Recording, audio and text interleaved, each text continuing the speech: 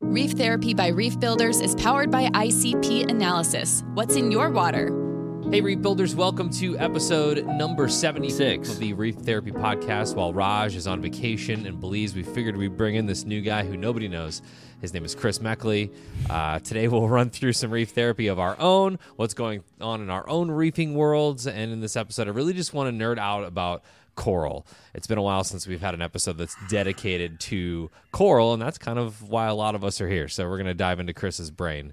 Coral. Like that? I do too. First things first, what is everybody drinking tonight? We'll start with our guest tonight, Chris. What's in the cup? Yingling Lager. It's my beer of choice, always. Nice. That East Coast Yingling. You know, they just came into the St. Louis market, and all the AB people are like, oh, I don't know. But like everybody's drinking Yingling. It's pretty cool to see here in St. Louis. So yeah, awesome. It came across the Mississippi River for the first time, huh? Yeah. Good deal. They've had their rivalry with logos. I don't know if you've noticed, but Yingling's logo is very similar to AB's logo. So go check that out when you get a chance. Yingling's been around longer than any other one. So Yep, and that's the beef they had. You stole our logo. Okay, cool. Mark, what do you got?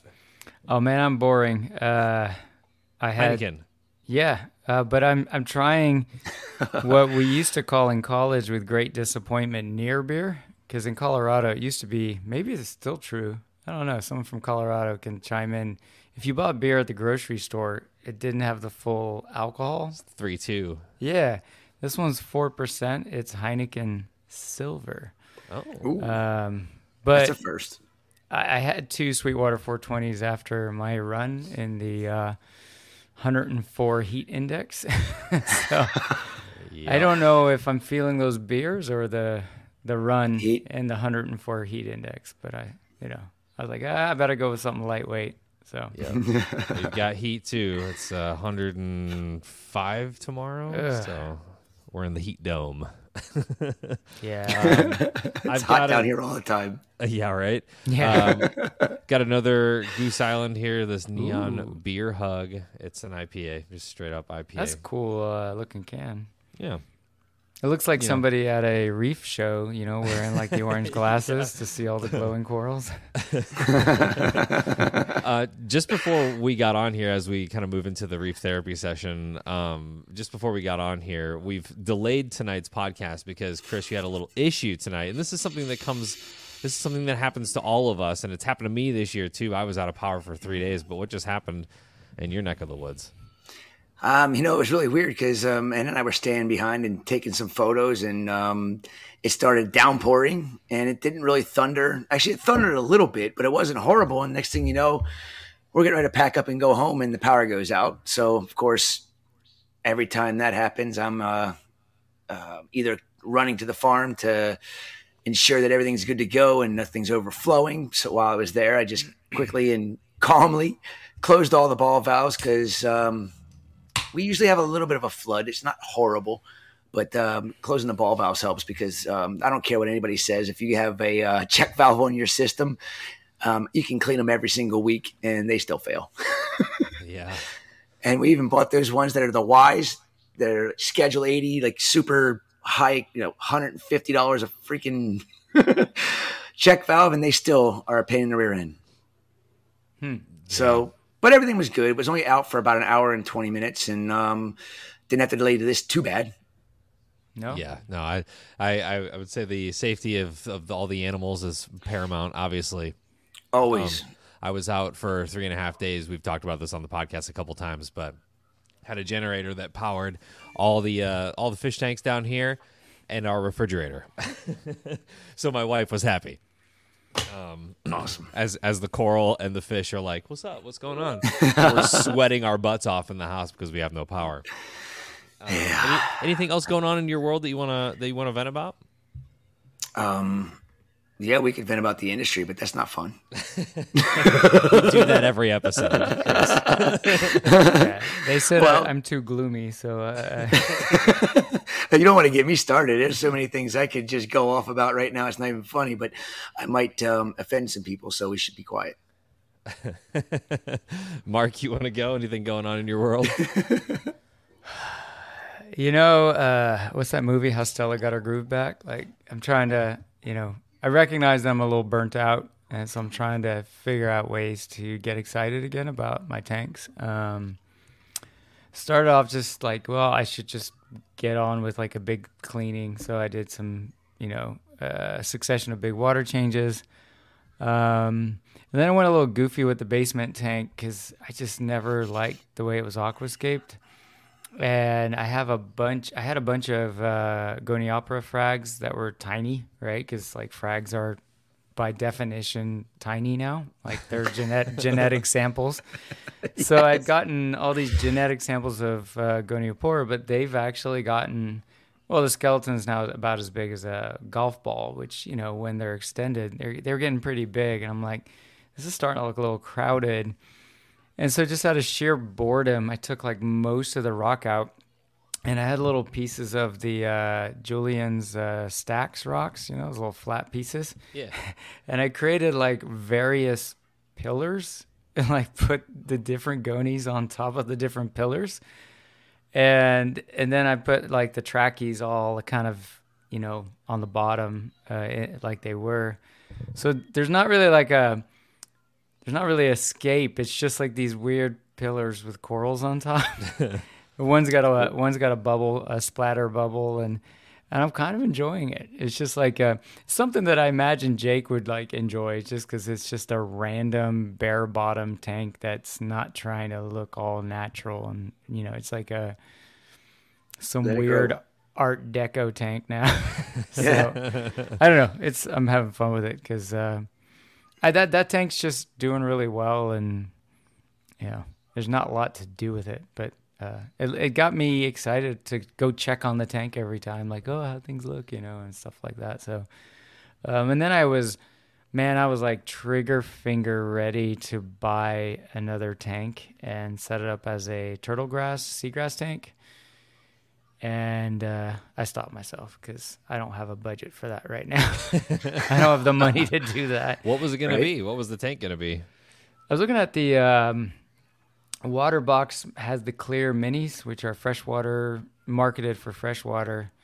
And they were on sale this week, like not by a lot, but enough to get you thinking, right? And I was like, I was going to grab one of those and stick a Tunzi Calmline skimmer in the corner and fill it up, as not all the way, but somewhere, and throw a bunch of, it's going to sound like a Two Little Fishies plug. I've talked about stacks.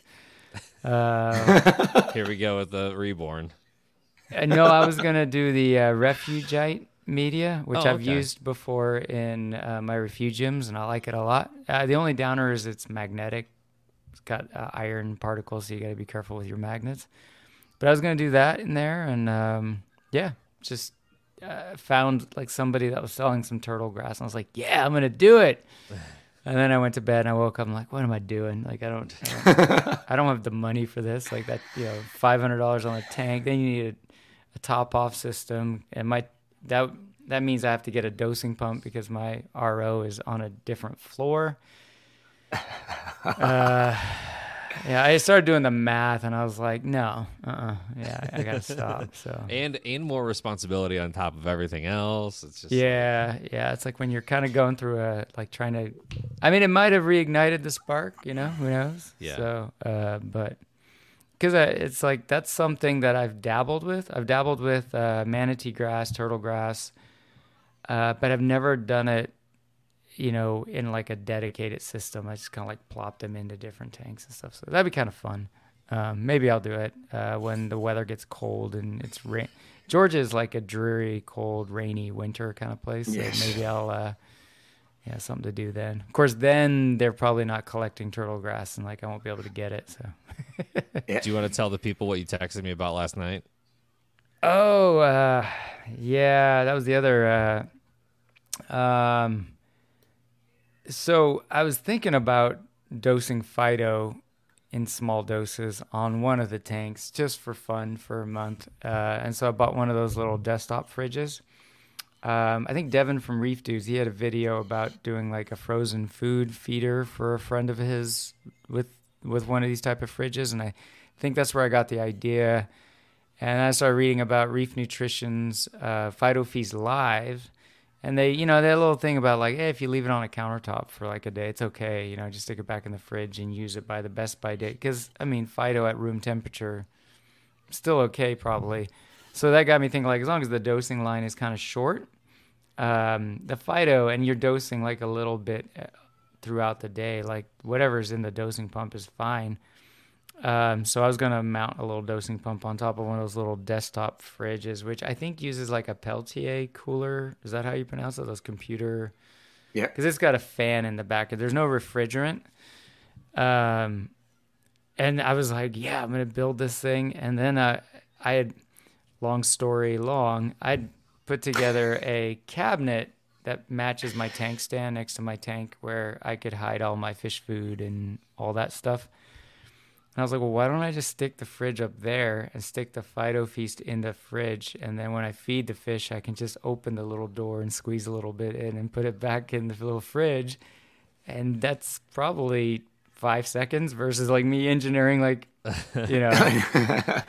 So, yeah. So I'm kind of like, do I want to go all in on this, or do I just want to, have a little fridge next to my tank where I just pull the PhytoFeast out? And it's convenient because I'm already feeding the fish and I just drop a few squirts in there. But then the whole point was to dose it continuously, right? Yeah. So not because I'm trying to keep anything random alive or anything, but something Sanjay brought up on social media a while back about certain phytos being, pretty enriching for corals. And then, it's just certain things have been rumbling around my brain. I'm like, oh, it's kind of be fun to try.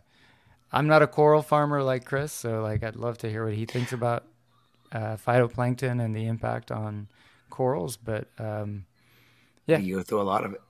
We go through a lot of phytoplankton. I think we feed probably between all of our systems. I know I get every week.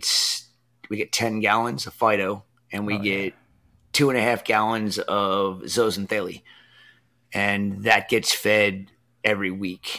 And it just gets dropped off live every Wednesday. As a matter of fact, we just re-upped on it today, and it's something I thought about doing exactly what you were saying, putting a small fridge somewhere with a dosing pump and having a line come out of the refrigerator sealed up and everything so that we can just have it on a doser continuously. But I look at having 5 tanks on a 4,000 gallon system. I would be a royal pain in the rear end to be able to get that to dose properly. And I'd have to have a little fridge at every single tank, with the dosing pump on every single fridge. And I don't think it would be something that would be feasible. But it's definitely crossed my mind for sure. But we use the zooxanthellae to feed. That's actually how we use that Captivate Aquaculture food.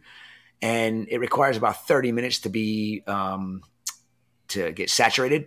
Mm-hmm. So we use the zooxanthellae to soak the Captivate Aquaculture food in. So we're feeding the corals a dose of all of the planktons that are in that food, as well as zooxanthellae. Huh. So what we found in the years past, when we had corals that were stressed and bleaching for whatever reason, that when we fed the corals with the zooxanthellae soaked food, it improved pretty much 2-3 weeks. We started noticing major improvements where before it would take, certain corals would take months and months to get, especially LPS corals. A lot of them, when they bleach out, it takes them, sometimes months to get their color back to them. But since we've been doing this, it's very rarely do we get bleaching events on any of the corals.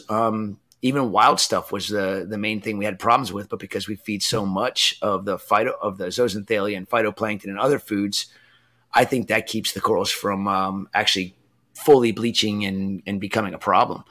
But that's all kind of over the last 2 years we've learned that information, and I try to pass it on as much as I can. If you want to help a bleached coral out, soak your food in some zooxanthellae, which you can buy at various places sell live zooxanthellae algae. Yeah, I've seen that for God, I forget the brand. Is it Aquaholics? Okay, yeah. Sam, she's right here in Plant City. She farms it, and she told me that I'm the biggest purchaser of it, but I said don't stop producing it. because I think it's if you want me, I told her if she wanted me to write something up about what we've seen, or just take the information I give her and make sure it gets added to it and plug me and my company, and people want to ask about it, I'm happy to talk about it, because it saves corals' lives. It's what it's all about, right? Yeah, corals. It's all about the corals. Yeah, that's interesting. Yeah, I'll put the information in the description below for that. If you want to try for sure. Obviously, you can bend Chris's ear if you want to learn more about that. Did you have anything else, Mark, that you wanted to talk about? Trying to think. No, pretty boring. That's exciting for me. No, that's a lot of stuff. Yeah, normally I'm on here like, tanks are going great. Well, and before we hear what you have to say, Remy, I did think of something. I had such a weird day today. Today is like kind of really exciting day for us, because everybody's heard us talk about oxalic acid. And I keep telling people I don't really want to give out all the information, because we don't have any real data. Like, we don't have all the data we want on it. So we did this 6-week experiment for, I guess that was about a month and a half ago. It ended. But we finally got together with the University of Florida and my vet, Roy Yanong, and we put all of the samples that we collected from the elegance coral experiment that we did. We got 8 elegance corals in. We put 4 in a control and 4 in an experimental tank. And when the one tank got the elegance coral syndrome, we started treating that tank as the experiment, and the other one just left it alone. And it was really interesting to see what we got. And we took tissue samples. We were cutting tentacles off of elegance corals every day. So we had hundreds and hundreds of samples of tissues before, during, and after the oxalic acid treatments. So this should hopefully give us some real concrete data, so that we can put together a good regimen for using oxalic acid to keep Indonesian elegance corals alive and not watch them wither away and die. And we've seen many a times where we've saved them.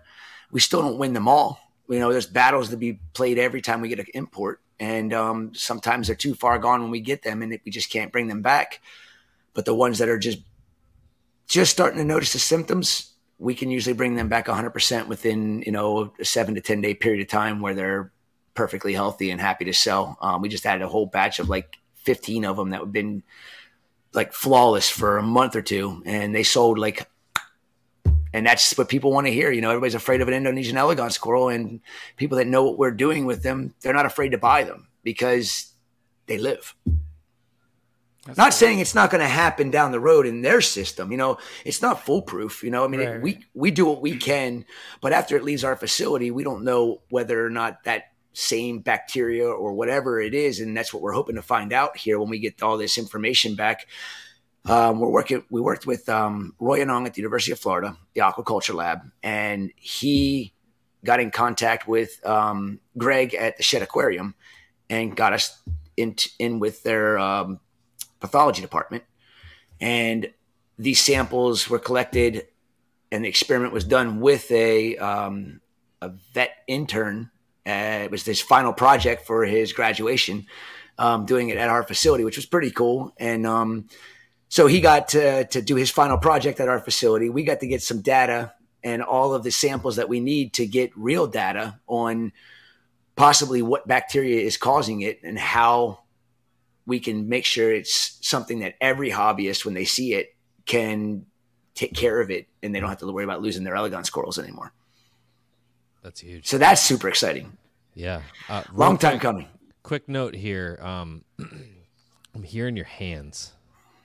Mine? Like when you touch the desk, all that comes through the microphone. So just sorry. No, you're good. You're good. I just wanted to nip that in the bud now. No problem. All right, we'll resume here. I remember last time we talked to you, were telling us about that study. So it's concluded, and you guys are kind of just like doing all the results and gathering everything right now. We're talking about months for them to get all these samples tested and analyzed. I respect science. I just wish it would move a little bit faster, because, this is something that's really hard for me all the work that we do, we very rarely get credit for the stuff that we've come up with that we know is going to work for hobbyists, farmers, whoever.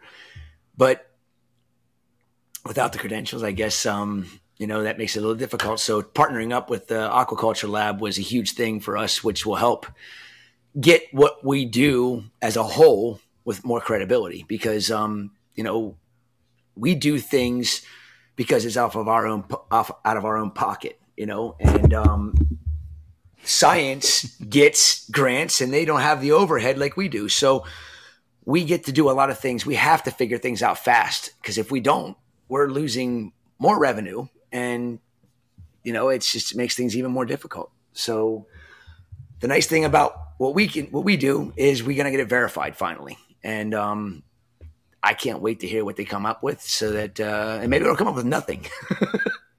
But hopefully we get a good answer and we can fix problems, because it's not just elegance corals that we can fix. It's a lot of other corals just with the oxalic acid treatments. It's torch corals, it's acroporas, you name it. I mean, my cat, she does this every time I get on a video. Here, Willow, say hi. Tails She's hitting the microphone. But correct me if I'm wrong, the other great thing too is, there's all this concern about antibiotic resistance, and Yes. we should be careful with tinkering with antibiotics, but that's less of a concern with oxalic acid, right? Because it's something that's it's been out there a while kind of thing. It's not like and it's there's less of a concern of us suddenly being the precursor to some antibiotic resistance and all that fun stuff, right? Or am I getting that wrong? No, you're 100% correct. This is one of the things I'm afraid of with people getting to know about antibiotics and what to do with their, how to treat a system. We use them primarily as a bath for our corals. And that's what I am an advocate for, is a bath for your corals. But there is instances like ours where we're importing corals, and we have to understand that every time we import corals, if we cannot do preventative maintenance baths on every single coral that comes into the facility, because it's too stressful on them. And a lot of people don't understand this, but we used to dip everything upon arrival, and we lost more corals doing that than when we would put them in our systems and then find the problem children and target them directly and not worry about targeting the other stuff. Because when they come in after being in the box for 48 hours and then you put them through some stress of an antibiotic or of some crazy dip that stresses them out even more, that's when, the problems happen. So we tank the corals first. Then we assess the situation, and if there's any problem corals, we put them through the antibiotic bath, and that helps us save a ton of corals. I mean, I wish that everybody did that kind of thing, but of course, a lot of people don't have the right data, and unfortunately, there's a lot of information going around about Cipro, and personally, I think Cipro is ludicrous to use Cipro. Right. I mean, I will never use Cipro in my aquarium. It would always be, as a bath, and I've never used it as a bath. Because when my daughter was 1.5 years old, I had to sign a paper so that they could administer IV drip of Cipro to her. And I asked them why. And they said, this is a pretty aggressive antibiotic. And I said, anybody that has to sign a paper for their 1.5-year-old daughter to take it, I shouldn't be putting this in my aquarium, because I don't know what it's going to do. It's a really, really harsh antibiotic. Fortunately, it does get broken down with UV light, but it's a lot slower breakdown than what oxalic acid is. So, and disposal of the antibiotics is the biggest issue that I have, because people that are going to be using these things, if they're not going to be bleaching the water before they dump it down the drain or dump it out, wherever they dump it, all they're doing is introducing an antibiotic into the environment. And if it just seeps into the ground, well, there's no light hitting it, so it's not breaking it down. And what is it doing to the ecosystem right there? And, our biggest problem that I think is in this world is going to be the antibiotic use and killing our waterways and the microbiome of the waterways, which is going to be the downfall to us fleas on this planet. Oxalinic is heavily used in like the koi industry, right? It is that very true. That's the one I'm thinking of. I was trying to Google, but I'm too slow to keep up. I was gonna say, there's some products out there right now, right? There's tons of it. I mean, you can get it. It's a very common koi treatment. You can get it at anybody that sells koi online. That's especially farmers and stuff like that. They're going to have an option for people to get oxalinic acid to treat their koi ponds because it's used, and it's again after about 24 hours of having UV hitting it, it's going to be pretty much broken down and inert. But if it seeps into the ground somewhere, it's still active. Yeah. For how long? Nobody knows exactly how long the damage is going to be done. And, do we really want to find out what happens? Oh, it's just a little bit here, a little bit there. To me, that's just not very smart. Yeah. Something to think about for sure. So bottom line with antibiotic use, when we get real concrete evidence, I'm going to recommend treatments for dips and baths. And last resort would be a full system treatment, which we have done with no ill effects. And I think Jake Adams, our buddy, he's the one that told me, don't do it. Let me do my system first. You got 2,000 gallons. I got 200 gallons. He's like, I'll do it. He's like, let's come up with a plan on how we're going to do this. And we came to an agreement together, back and forth. And he's like, okay, I'm doing it. And here we are today. It's the reason why I have a treatment for my full system is because Jake was the guinea pig and he had great results. And God, I miss the man so much. I mean, there's many days go by where I wish I could sit there and talk with him about some of the new things we found out and come up with. And he'd be so stoked about this project. And I know he's looking down with a big fat smile on his face. Keep going, Meckley. You got it. Yeah, that's for sure. He would have been so stoked about this study that you're doing. So. Yeah. Got to keep trudging on and keep fighting the good fight. I like that there's coral farms, like TSA is also working with, I don't know which university it is, but they're talking about like when grafted corals come together. University of Florida. Together. Yeah, if there's any DNA changes, they're at least Kevin said that they're working with. They are about that. So I pulled myself from one of the projects because the final study was just. I think you called that healthy corals. Please take my name off of this. But, that was the first time they were working on anything. But, the genetic part of it, that's easy. They can put it into there's a special formaldehyde that Professor John, who's also working with Kevin at UF, gave me this formaldehyde to put any samples I wanted him to genetically test or to do pathology on or whatnot. So I've got tons of lab grade preservative per se that doesn't break down DNA, which is cool. That is cool. Yeah. I love that you guys are doing that. I mean, you guys coral farmers have the biggest sample size of anybody. I mean, the hobbyists can contribute here and there, but I think that you guys working with universities is the quickest way to further anything in this hobby. So 100%. Kudos to you guys for doing that. On my side of things, I've got this new tank finally up on the stand. You can see it back there. It's, nice. Got a Red Sea 625 that going in. Sump is in. I got the reef mat installed. So last step before like a leak test, I'm gonna throw the hose down here and through this window and fill it up with some tap water and see where we're going. I gotta say, we got to do something about this stand building process because oh my gosh, it is. I don't have a whole lot of time, period. So like I've had to stretch this tank build, this stand build for probably a week and a half now. It just takes so long. Yeah. But I'm excited and get a new tank down here, get a new story going. I did add, so Chris, I took all the coral out of my frag tank. It's in a tub right here. It's in what I'm calling my Jake tub because it's exactly the one that he set up for that cube that he transferred. But I added a skimmer and I think it's about time for a water change already. I don't know. It's funny because you come down here and it's not like the stand that I had before was doing anything because it was open, but there's just a little different flavor smell down here these days, and I don't know if it's like the interaction between the Rubbermaid and the saltwater, or if it's just I know I just have a pond, so it's going to funk up like that. So,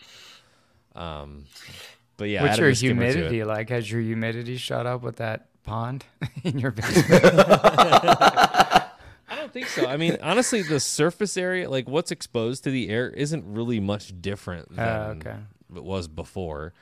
I don't know. I don't think the humidity is any different down here. I don't have a exact reading on that, but the basement's usually pretty dry. It's funny because you showed a clip of that tank that where the acrylic stand broke, and yes. and it brought me back to being there a little while after all that. And we went out, I think, grabbed some beers and some food, and then we went full office space on the stand. Like, you ever see that scene where they're like beating up the printer in the field? Like, we kicked the hell out of that thing because he had to break it down, I think, for the trash company or something. So we were just like, I can just see two. I just two happened to dudes be out in town. there. Yeah. I'm sure the people at the brewery next door were like, what the hell's going on over there? Crazy stuff's supposed to be happening here. This is the brewery. What are they doing? Yeah. Yeah, that's funny. I basically just went, having not done a tub before, and I say this in the video, I feel like Jake really laid out a roadmap for a lot of the situations that the hobbyists will find themselves in as they progress. So I kind of just, mimicked what he had. It's been working great so far. Like I said, just probably needs a water change here coming up. One of the toadstools decided to be a jerk, and I don't know what happened. It got a little brown spot on the crown, and then it just kind of spread, and now I'm just on watch to see what's going to happen. But I don't know if it was just stress of the move or a lighting change or maybe a salinity change. I don't know. Is it shedding, or I mean, it's no? a It's toadstool? it's not like that. You know how when it does shed, it glistens in the light. Yeah. This looks more like infection kind of thing. So Spray it with a turkey baster. Yeah. let's get it Spray off it of with there. Spray it with a turkey baster, see what happens, and then if that doesn't get rid of it, like Mark said, iodine is my go-to dip for anything, especially soft corals. Yeah, soft because corals. they love iodine. Yep. And that will, heck, you could even take a drop of Lugol's and drop it on those spots. If there's an infection there, it ain't going to hurt it. The coral will absorb it, because if you're deficient in iodine in your system, it's like you and me. If you're ever playing with true Lugol solution, there's iodine, you get your hand, it turns all yellow, and you look at it an hour later and you say, what happened to all my hand? Your body absorbed it because you were low on iodine.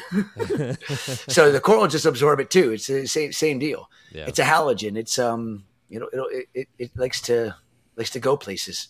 Uh-huh. Yeah, I think that's the only casualty. There was a Duncan that got stung by one of my Galaxia.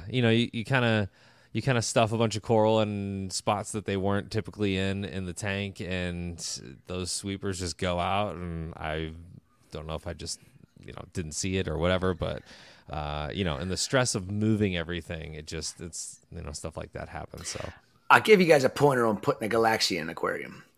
You have to make sure that you know your flow. Yeah. That means that means you drop in some food and you just watch it. And wherever the slowest flow area is in your aquarium, or where they all kind of meet, and it's kind of just like you see this swirling area so much right in the general area, put your Galaxia right there, because then it can't send sweepers over here and over there. Yeah. I don't know if I told you guys this story, but I had a customer of mine that was pulling his hair out. He had a half moon tank, and he had a Galaxia in there. And he didn't think anything of this, but he kept putting a coral on the opposite side. He had that return line, was say half moon shape, and a return line over here on this side, and a piece of coral always over on this side was always dying. No matter what he put there, it was dead within a week. And he's pulling his hair out, and he goes, you got to come to my shop and check it out. So I took the 2.5-hour drive to Gainesville to check this guy's shop out. I wanted to check it out anyhow. So I get there and I'm looking around. I'm like, where's the corals always die? He showed me. I'm like, move that Galaxia. Shut up. I said, move the Galaxia right here in the middle. You'll never lose another coral in any spots. I don't know. No way. He's flipping out on me. I'm like, just do it. Moves the coral down, cussed me out up and down in a good way. I can't believe it. You took 5 minutes to figure out the problem with this tank, and I killed 10 corals in the meantime. So it's always figure out where your lowest flow area is, not where your most intense flow area is, and you won't have to worry about Galaxia really sending the sweepers out that can whack everything around it. Yeah. They're awesome corals, and people are afraid of them. They just don't know how to take care of them properly. And that's one tip I can give people to take care of Galaxias so they don't whack your other corals. It's not guaranteed. They'll go the other way. That you mentioned last time about the branching Galaxia. How's that doing for you? It's doing exceptionally well. We finally see polyp extension, but it is not polyp extension like you would think on a Galaxia. It's you have to get really close to the coral, and you can see that the coral light is actually inflated because they're so beautiful. The color has gotten so intense. The body has turned this deep, like Concord grape purple. Wow. With just the most fluorescent neon green coral lights and polyps. And then the very dead center of the polyps are like a star of yellow. It's just, it's a turtle though. So, all right, this is a good question then for me to ask. Now that you've got this treatment figured out, do you think that might help us? Because Australia gyra, like I've tried twice. I couldn't keep that coral alive. And I just, I don't know if they're bad shippers, right? Wilsoni? Australia gyra Wilsoni, correct? The branching Favite looking thing that's doo-doo brown and nobody would ever want. I got you. Yeah. I know exactly what you're talking about. Nobody brings that in, and I got lucky twice where, I just happened to stumble upon it, but both times no growth, just zeroed out and eventually receded and died. And that was olden days halides, like old school tanks, right? We all thought deep sand beds were cool. That's a coral I'd love to figure out, like what's the story on that. And then you're talking about this treatment with, elegance corals coming out of Indonesia and stuff. And I'm just curious because I'm guessing it's just a bad shipper. I mean, they come in pretty damaged, but then when I look at like the morphology of, you take like a Space Invader Pectinia, right? Similar kind of thing where like, they could get bounced around in the bag and like their skeletons poking through the tissue and they're just kind of a train wreck when they first arrive. They do. Have you tinkered with that coral at all recently? And I have not. I haven't been. There's no market for it, right? It's not a pretty. Maybe under. I never put one of those under day glow blue LEDs. Like maybe it's like a poppin' green orange thing now. I don't know. I got some. I don't know. This was years ago. I think Jake commented on it because I wasn't even sure what it was. Yeah. And I thought it's what it was, and he confirmed it for me. And I lost mine too, but I only had a small piece of it. Yeah. Now there is Favites complanta, which is branching Favites, and it is. I've been farming it now for a long time, but unfortunately, I can't get the daggone thing to start shooting columns up and branching out like it's supposed to, because I'm making fragments of it. And what I really need to do is just let it grow and get as big as it has to and let it start shooting all of its branches up, because it's an absolutely stunning coral. When I got it in, we got them in from the Northern Australia probably 5 years ago. And Jake had gotten some from me, but I didn't see any of it out there when I was at the studio helping out, cleaning it up. And but I forgot I even had it, because you're so used to seeing, pictures of it, and it's like a branching Favites. I mean, it looks like Favites. It just branches. It's got kind of like like an Astrologyra, or like what do you say, the Pachyceres rugosa? Yeah, it grows kind of like that. But everything I have is, I even have a tile that's probably it's probably a 4-inch tile, completely covered. And I'm thinking, okay, it's big enough. Is it going to start to shoot those branches up? Am I going to start seeing this thing come into its full beauty? And is it going to take 5 years for me to market a coral? Yeah. Because people are going to get it and they're going to be like, what is this? Yeah. Well, you got to let it grow for 5 years before it branches. I will say, I feel like it's what you want the Favites to do. You know, I don't know. A lot of them are the dome or the flattened shape or, you know, the encrust or whatever. But like I'm looking at a photo of it right now. It's Which really one? cool. It is. The branching Favites. Oh yeah. Which it looks similar to the Australia gyra, but just has those, like, you know, the polyps. It's really cool. Defined correlates, yes. Yeah. Yeah. Yeah, I was just curious. Yeah, you know, it's I'd love to have some Australia gyra. You know, just I want to acquire everything weird and unwanted in this hobby, so that at least somebody's got it in their possession for when we can't bring in corals anymore. You know? Yeah, I mean, if the day comes where it's all aquaculture, you know, it'd be kind of cool. Like, then I think some of these weirdos corals that may not be popping like a blacklight poster, right? Like, some of these are gonna really just be. I mean, you see that with like I don't know, you see that in the orchid hobby, right? Like, you see that they get excited about certain things that maybe are not the most colorful, but it's like, yeah, but there's only like a few of these around, you know, and you feel like you're a custodian, and that's kind of a fun place to be. Like, I did research for a professor back when I wanted to be a biologist at university, and he was breeding all these extinct live bears, right? They're completely extinct in the wild, and they're just breeding like rabbits in a basement in Colorado. Gadids and I forget what the other one was. And they're not very pretty, but like I could appreciate the pride of being like a custodian of something that's, you know, one, extinct, but I mean, just, you know, it's not a hot flavor, but it's just like, oh, like this thing is special for different reasons. So. But I failed. So first frag I actually got from Jake back in the Solomon Island shipment days. And that's when I first met him. Like, he sent me home with a bunch of frags and like a stick of super glue and was like, good luck. Sounds like Jake. Yeah, and it's just so weird that I was like, because I was like, you know, kind of new to SBS. This was like 1998 maybe. And he's like, no, you just, you know, you take the thing, you glue it on the rock with a super glue, and you're good. And I was like, what? You know, it just seems so foreign to me, right? Like, I had a bunch of LPS and Gorgonians and stuff.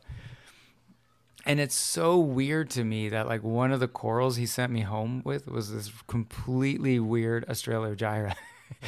And he remembers giving it to me, too. And then that store, Reefer Madness, they brought in a colony once, reefermadness.us or whatever. And like, I saw it on the website, like what, in 04, 05 or something. I was like, bye, you know. They brought in weird stuff. Like I got a Halimitra from them. Yep. Where the hell were they getting their corals? I don't know. Reefer Madness was getting all their corals from Walt Smith. Was that Walt Smith, Fiji? Yeah, that was Jeff Turnier. Okay, that makes sense. Yeah. They brought in some weird stuff sometimes. That was a fun site to hit. But I know it's just like now I have a nostalgia for this random coral I couldn't keep alive. I'll probably fail a third time if I ever get some. But no, don't say that. Husbandry tactics have gotten much better. Well, and the treatments, right? Especially if it's coming in all beat up and stuff. If you can at least give it a fighting chance against any of those bacteria, then you're just, you know. You got to think too about you know, I don't know how many other suppliers do what my suppliers do, but I've really helped them tweak how they pack and ship corals. And That's the fact that, you know, if you think about this, and this is something that I've been really stewing around with in my head as to why did things change so much when Indonesia was shut down for 2 years? Why all of a sudden were the corals arriving after it opened back up in such better shape? And I know why it is with my supply line. I don't know about other suppliers and how they ship it. I know my suppliers, they're geeks just like me, just like Jake was, just, you know, they love the corals. So they continue to hold and maintain and keep all of these corals that they had from the time the coral ban started till after the ban was over. And then when they were getting new corals in, they learned so much in that 2 year period on how to take care of these animals, because normally they were just getting them in and getting them out. even though they took really good care of their systems, I think this just opened their eyes to possibilities as to what happens to corals after they leave. And I know they don't want to see their corals that they ship overseas die. Yeah. So their husbandry practices had gotten so much better. And that has helped more corals live, at least on my side of it, because we went from like a 5% DOA down to a lot of times 2 or 3 dead corals out of 600, 700, 1,000 corals on a shipment. And that was unheard of in the past. And do they pack them a little bit heavier? Just a little bit. But that extra cost in freight ensures a live animal. And I just can't wrap my head around trying to go back to the old ways of packing when this method's working so well, especially since the corals are healthier. Yeah. We're getting such a better product, and we're able to, make sure that we hold it for a week or two, and the corals have a fighting chance to survive and not a 50-50 chance when you break it all down. Because sometimes I feel that's what the statistics are on transshipping, because they're not being taken care of properly. Man, I know that the endo ban sucked for a lot of people, but yeah. Seeing the racks as full as they were, you'd see those pictures of the maricultured, Acropora. Torch corals, everything. Yeah, it was crazy to see that many on a rack and all just huge colonies. It was really awesome. It was. I mean, it was good to see that people were doing it the right way. And there's really only a handful of people that were doing it the correct way, because all the guys that were smaller, they went back to their old tactics immediately when the ban, and they figured out all the loopholes on how to do it. I mean, anybody that knows what a mariculture coral is, if you come in and you get a mariculture coral offered to you and it's a tabling acro and it's growing like this, I'm sorry. It's not maricultured. It is a wild piece. They cut off, they stuck it onto a plug and let it sit there for a few weeks, month, and then they ship it out as a maricultured coral. A true tabling acro, if it was maricultured, would be a little fragment stuck on a plug, and it would actually start tabling. And we used to get these perfect little tables. And there's only one guy I know to get them from, and that's Vincent Chales. Is the only person I can get perfectly little growing tabling acros because he maricultures them properly. Yeah. But that's, that's corals for you, man. The industry's, it's frustrating. It's interesting. And we got about 1.5 years left of being able to get these things in. No, about 2 years left for wild Indonesian corals, and then it'll all be mariculture. So that does lead me into my initial question for you, which, what does the future of import in this hobby look like? I mean, are we looking at less than 10 years? Are we looking at less than 5 years before this is all aquacultured within, the hobby and our coral farms that we have? What do you think on that? We've been talking about this a lot. Myself, my wife, my colleagues around the world, my friends that are we get our corals from. We've got Interfish, which is the leader in the world right now in spawning corals. They spawn the Gonioperas, right? Gonioperas. Recent Coral magazine yep. article. Yeah. And we knew about the Gonioperas because I was getting photos of them when they saw it. They're like, "What is this?" I'm like, "It's an Alveopora." Wait a minute. It's red. It's a Goni, but it only has 12 tentacles. And it was just one polyp sticking up on this baby. And they kept shooting me photos. It went from 12 to 16. Yeah. And then it went to the 24 tentacles. Actually, no, I think it went 12, 16, then it went 18, then to 24. I don't know. It's all in the article, but which was really awesome, by the way. It was I know, right? Really cool article.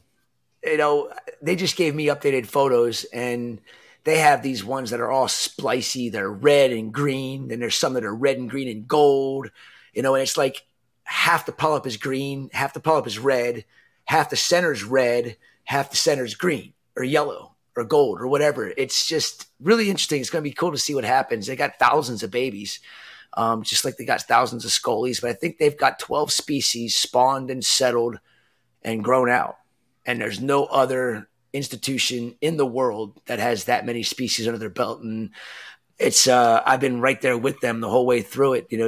Don, the owner, is like, he's old enough to be my father. He's like my best friend. And he always getting excited. He's like, "I got to call Chris." He calls me up and we talk for 2 hours about corals. And, it's awesome what he's been able to do. I can't wait to learn more from him, because ultimately Back to your question, Remy. We have till 2024 for wild Indonesian corals to be legally exported. Mariculture is going to continue. So all of the species that we know are not able to be maricultured will no longer be seen in the industry. You will no longer see acanthophilias. You will not see Trachyphilias, Cinerinas, Endophilias. Honestly, I think it's going to be a far-fetched thing for them to mariculture blastos properly because they just don't grow fast enough. Is it going to be viable? Is the cost going to be there? Are people going to pay $1,000 for a polyp of a blasto? Because by the time they get all their time and effort in farming it to get polyps out of them, what are they going to do? Are they going to get wild pieces in and glue them down and act like they're maricultured? Who knows? We'll see what the industry does. I hope that's not the case. But the future of the industry is 100% in institutions or companies and businesses like Interfish, that are, and Jamie Craig's, and, even Richard Ross has spawned corals. And there's other people in this country. Heck, I've spawned corals. I've got baby torch corals in my system. I have no idea when they did it. I'm guessing it was in February because that's usually when the time they do it. But I didn't even see the baby torches until 2 months ago, maybe 3 months ago. And they were like the size of my pinky, just this little gold torch coral going, where did you come from? Where did you come from? It's like, okay, now I know at the time of year when it's going to happen. Now I got to start watching the corals and making sure I am visually looking at them so I can see the torches because they're brooders. I don't know if people know that. They don't sexually spawn like broadcast spawn like other corals do. They capture sperm from another, and then they brood the gametes in their tissue. And once they're larvae, then they expel them, which is how they spawn. And those larvae are capable of settling immediately. They don't have to go through the gamete stage and that whole, okay, we're going to settle. They just automatically come out and they settle. So it's probably the easiest of all of the stony corals that I've heard of to spawn because it's such a visual look. You just need to look at the corals when they're open and you can see them in the tentacles. We've had hammer corals do the same thing where we saw the eggs going in the tentacles, and then that night they're spewing eggs and sperm bundles throughout the tank, and we're like, oh, we don't have anything to catch them. So that was our first experience. That was probably 5 years ago, and we've been visually looking for that stuff again, but they seem to just do it when we don't even recognize or even realize it's happening. But when you have 200, 300, 400 polyps of torch coral to look at, and maybe not all of them are doing it because maybe it was just the Australians, maybe it was the Indonesians as well. I don't know. It's just not enough there for me. And that's the fun part about keeping me super excited about what I do, is being able to learn new things and getting information, shared information from people that have had the experience already. And if without that shared information, I don't think there's going to be enough data for people to really get it going unless people start sharing it, because it's not an easy task. And Don at Interfish didn't just figure it out. He had 6 years of trying and now figured out what he has to do every time he has a spawn or he knows a spawning event's going to come. They take the adults and they put them into a bucket with an air stone and they sit that right down inside the aquarium and they go home for the night. They come back the next day and all of the sperm bundles and eggs are at the surface. They take cups and scoop them out, put them into something to keep them churning. Once they hatch and they're gametes, then they wait till they become a larva. Then they put them into a settling tank. And that's the key. Science told him that you had to have coralline encrusted tiles or they would not settle and they would die. Well, he got coralline encrusted tiles all ready to go and put them in there. Well, what science didn't realize was the coralline algae grows faster than the baby coral. And every single baby settled, but they all got overcome and taken over by coralline algae and killed. So he had zero of the first time he had settlement. So now they use just bare, fresh ceramic tiles with no algae growing on them, and they can actually see where the settlement is, and it's not impossible to figure out the coralline algae and the little speck that's on it. That's an actual coral larva that's growing into a mini colony eventually. So there's a lot of really cool information. I can't wait. It's super exciting. Coral spawning is definitely on the top of my list, but it's not cheap. And my coral farm's not producing enough for me to invest any more money in another new project at this point in time. So when the farm produces enough and I start making money off of it, maybe I'll start investing some extra cash into a coral spawning lab. Yeah, but that'd be awesome. I recently saw a not to cut you off, but I recently saw there was a shop. Oh man, I forget what the name of it was, but very similar to the Goniopora article. And there's just like all these torches everywhere, all over this tank, and they're all different colors. Like it's there. I don't think there's a green one or your regular common one in the mix. They're gold and like orange and gold and green and gold and all these different colors, and it was just so cool to see. And the owner, I reached out to him. I was like, "Oh my gosh, that's really cool to see." He's like, "Yeah, I stopped counting at 200 of these things." And I don't know. It looked like they all, had gotten past the hard part, at least in my mind, of their life, and had all maybe 6 to 7, tentacles out. And I don't know. It was just really cool to see. So I think that maybe that's the typical thing with coral farms is, not having a lot of extra money to do that. Maybe that does rely on the hobbyist to kind of figure out what's the way to do this. How can we hobbify this, I guess you could say, make it a more cookie cutter type design so that we can continue the spawning within the hobby at the hobbyist level. I don't know if that really makes it better or worse for coral farms as far as like financially, but I don't know. I've always been fascinated by that. It's on my list of things to do for this year is to start that project in some regard, because I think that'd be really fun to go through and really cool video series. Honestly, it's like you brought up about the coral analogy. Like I think in a way for a lot of this, it'd be cool if the hobbyist figures out or helps figure out like the gotchas and the stumbling blocks, and then. Yep. And then the people that are in the business of growing or farming corals, they can scale with those ideas too, Yep. So I see it's a good point, right? I mean, what Richard's doing, I think, for example, could, like he's going to, even his little comment about like getting like little baby tuxedo urchins and, that aren't going to damage the corals, for example, right? Stuff like that is like, oh, well, that's interesting, but somebody who's trying to do it at a large scale, mistakes are expensive, right? If you're trying to, right? But a hobbyist is like, well, that sucked. All right, let's try again next year, I mean, we've been, we have all this big system that we just put in, it'll be 3 years in August when we started working on it. And for 2.5 years with the chillers running, we didn't realize that one of our chiller barrels was leaking. I saw your Facebook post about that. It was my reward from going on vacation. I come back to my manager telling me, but I would have never known if my AC guys wouldn't have injected the unit with dye that's very, very fluorescent underneath UV.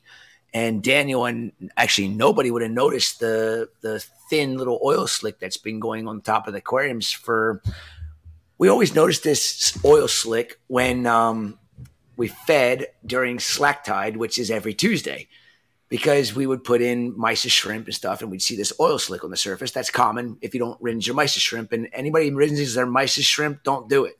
You're just rinsing away all the good stuff. You want that in your aquarium. Don't rinse your mysis shrimp, especially the PE. But that oil slick that goes on the surface, we never noticed it that bad. And Daniel called me on Monday and said he had to put some Freon in the AC unit. And then 2 days later, it was fluorescent glow on the surface of the water. And I'm like, there's our leak. It's inside the chiller barrel. So, yeah. Well, I've been having problems with that coral system for since it's been set up. And now I'm starting to re-guess some of my other theories, but I'm actually thinking it probably wasn't as big of a problem with that Freon leak as what I'm making it out to be. but I do think it did affect certain corals. But yeah, part of the coral farming, now I've at the mercy of getting a new chiller barrel, and I got one, and now I'm questioning whether it's even the right size, because it's like half the size of the one that's like half the size. I have one that's 3 tons, and this barrel is like twice as big as this 5-ton barrel that I got. And I'm going, But then after looking at it and talking to people, they're like, no, you're probably fine. It's got new type of coil that's kind of braided, so it's a lot more surface area, and they can make them a lot smaller, so they're a lot more efficient, and it means I have to run less water, so I don't have to upgrade my pump, which is a good thing. But yeah, we had to put those things called oil pigs. They use them in like oil spills on like the ocean, and it sucks up oil but doesn't suck up water. And I went a little overkill. I think I put 8 of them on my tank, and I could have probably used one. But there's only one left on there. I left it on just because we have a rock wall, and I was afraid maybe some would continue to leak out. But the corals, I have some weird irregular growth on some acros, and I had some torches that were getting some weird irregular growth, and they were all aquaculture. And I'm hoping that was what the cause of it was. It's hydrofluorocarbons, and it takes a good bit of time for them to break down. So I'm thinking that when we started seeing these weird issues, from what I'm told, it's about a year to year and a half for that to break down, but it becomes a gas, so it shouldn't even be in the system. But we don't know how it interacted with all the elements that are in the system, and whether it did cause something and form another compound. We don't know. And with ICP, we don't test compounds, we test elements. And my fluorine level, the last test was in the right range, but it was actually higher than what it should be for the amount that I dose on a daily basis. So I'm thinking maybe that was helping to elevate it, and but it shouldn't have caused a problem because it wasn't toxic. And that fluorine would be the only thing I would expect to get because it being a hydrofluorocarbon. So what about, I guess this might show up in a test kit, but you've got the heat dumping coils, right? And a lot of times those are made out of copper, right? And titanium. Oh, they're titanium? Well, yeah. Even in the unit itself where it's dumping the heat? No, that's all copper. So we have the titanium chiller barrels are connected to copper that goes out to the the compressor itself that's outside the building. But the Freon basically travels through all of that, right? Correct. So, correct. I don't know. Just my copper level was. That's the great thing about I dose copper daily. So never mind. People can say, "Well, you do what?" Yeah, we put copper in our water every single day because we need to keep it at 9 parts per billion because it's one of the most important aspects of photosynthesis. And the ocean is at 9 parts per billion. So I say, why shouldn't I keep my aquarium at 9 parts per billion? It's not toxic, and I can tell a difference in the algae and the phosphate uptake from my scrubbers when my iodine is deficient. And I'm sorry, my copper is deficient. Where'd that come from? I'm thinking about iodine from earlier, but yeah, copper deficiency, the algae that grows on on anybody's turf scrubber will not do the same thing as it will when your copper level is around 9-10 parts per billion. When it gets down into the 1 to 2 parts per billion, it grows, but it just doesn't remove phosphates as efficiently as what it would if it had the copper there, plus all the other minor and trace elements that are important for photosynthesis. So are you suggesting that the hobbyists dose copper? If they do ICP tests, they're crazy not to keep their copper level at 9 parts per billion, in my opinion. But you got to be careful. Mark. I don't recommend that anybody go and dose copper to their aquarium unless they're doing ICP tests. Copper's not something to mess around with. If you overdose it, you can have a catastrophic issue in your aquarium. If you know how to dose it, which it's simple and easy if you read instructions on the back of like the Captivate Aquaculture copper. It tells you how much to put in your aquarium. If your level's at this and you want to be at this, it tells you exactly how much to put in, and it'll get you right to 9 parts per billion. It won't hurt your aquarium. You can even go as high as 15 parts per billion and you won't hurt your corals. Fish parts are per healthy? billion.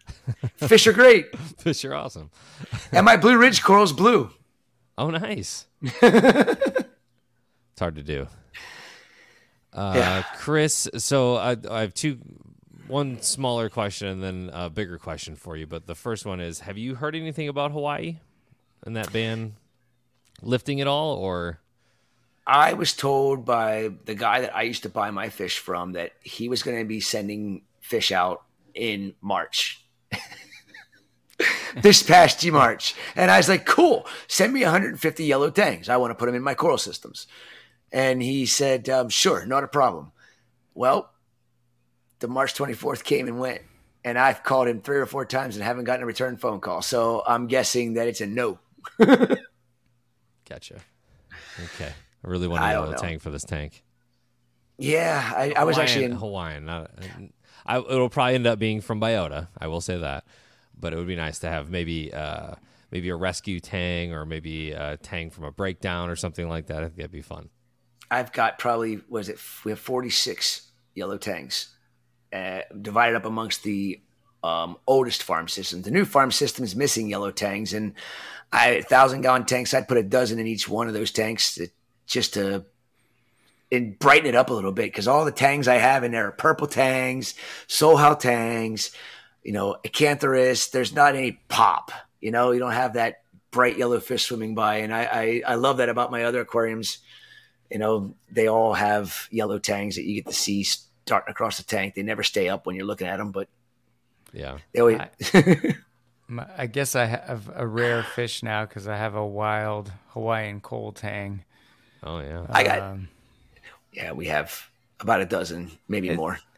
It's funny how change happens slowly, but you have these points in history, right? These reference points, and you're like, like the Potter's Angel. Like, I think it's awesome. I love that fish. Yeah, awesome that Biota's breeding them.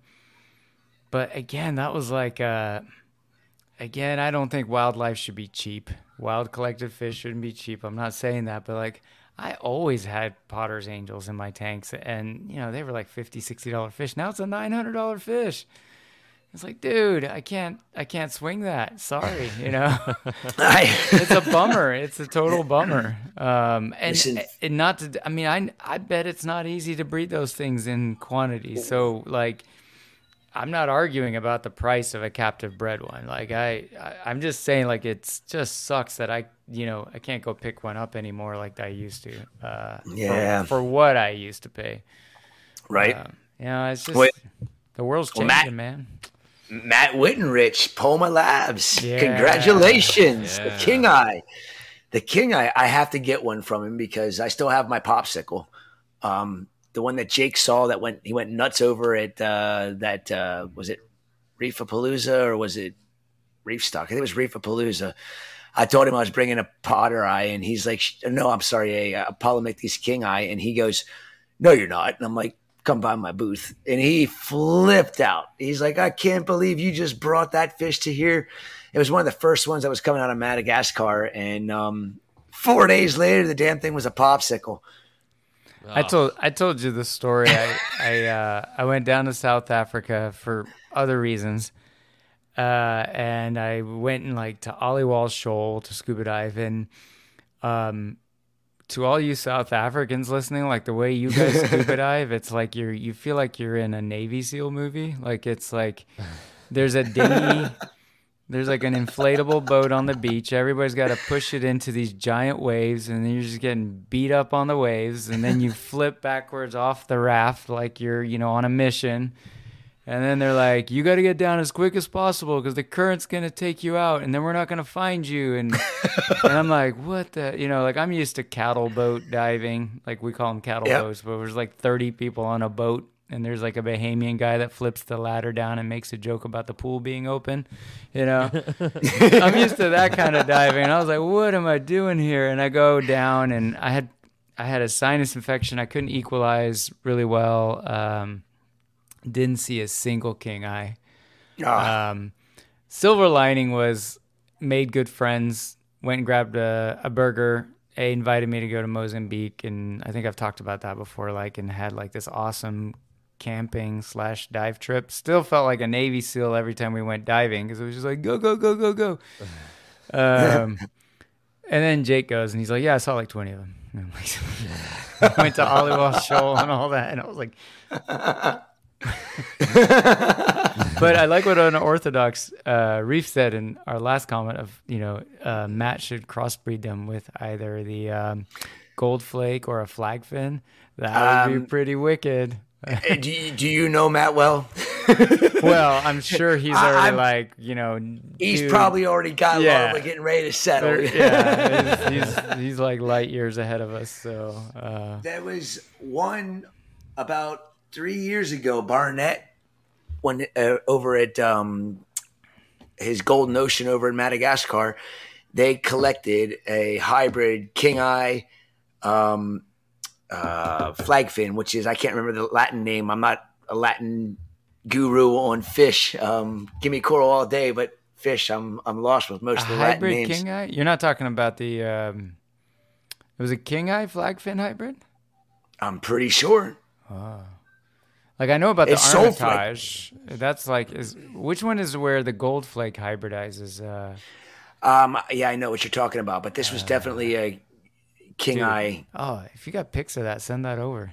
I have to go back through RVS Fish World. He had that thing posted. I think he told me it sold for like $45,000 to some guy over in Shanghai. I wish I could. There's a Reef Builders article here that I'm looking at right now. Hybrid tiger angelfish makes surprise touchdown at Finest Aquatics, and it looks like it's like a gold hybrid king eye. Yeah. I think Jake did an article. I'm glad you looked that up. Man. Yeah, I should have known better than to just say, Jake probably did an article on that one. I'll go ahead. And Jake always got the good info. Oh, there it is. Yeah, I see there. Holy cow, that thing is cool. Yeah, I'll make sure to link to this in the description if you want to see it. For sure. Oh yeah, I won't forget that because Barnett called me because I bought the king eye. What year was that, Remy? This was 2022. Yeah, I guess it was only October 5th. Wait. Yeah. No. The article date is October 5th, 2022 on this. Huh. When did he go to Bali? No, it was October 20th was when Jake was leaving for Bali. But yeah. So I remember he did. I didn't know it was that. Dang, I didn't know it was that. Wasn't even a year ago. Well, there was. He's got another one here. I don't think this is a Reef Builders article, but he does reference the first ever tiger cross with a flagfin hybrid in 2011. Yes. So.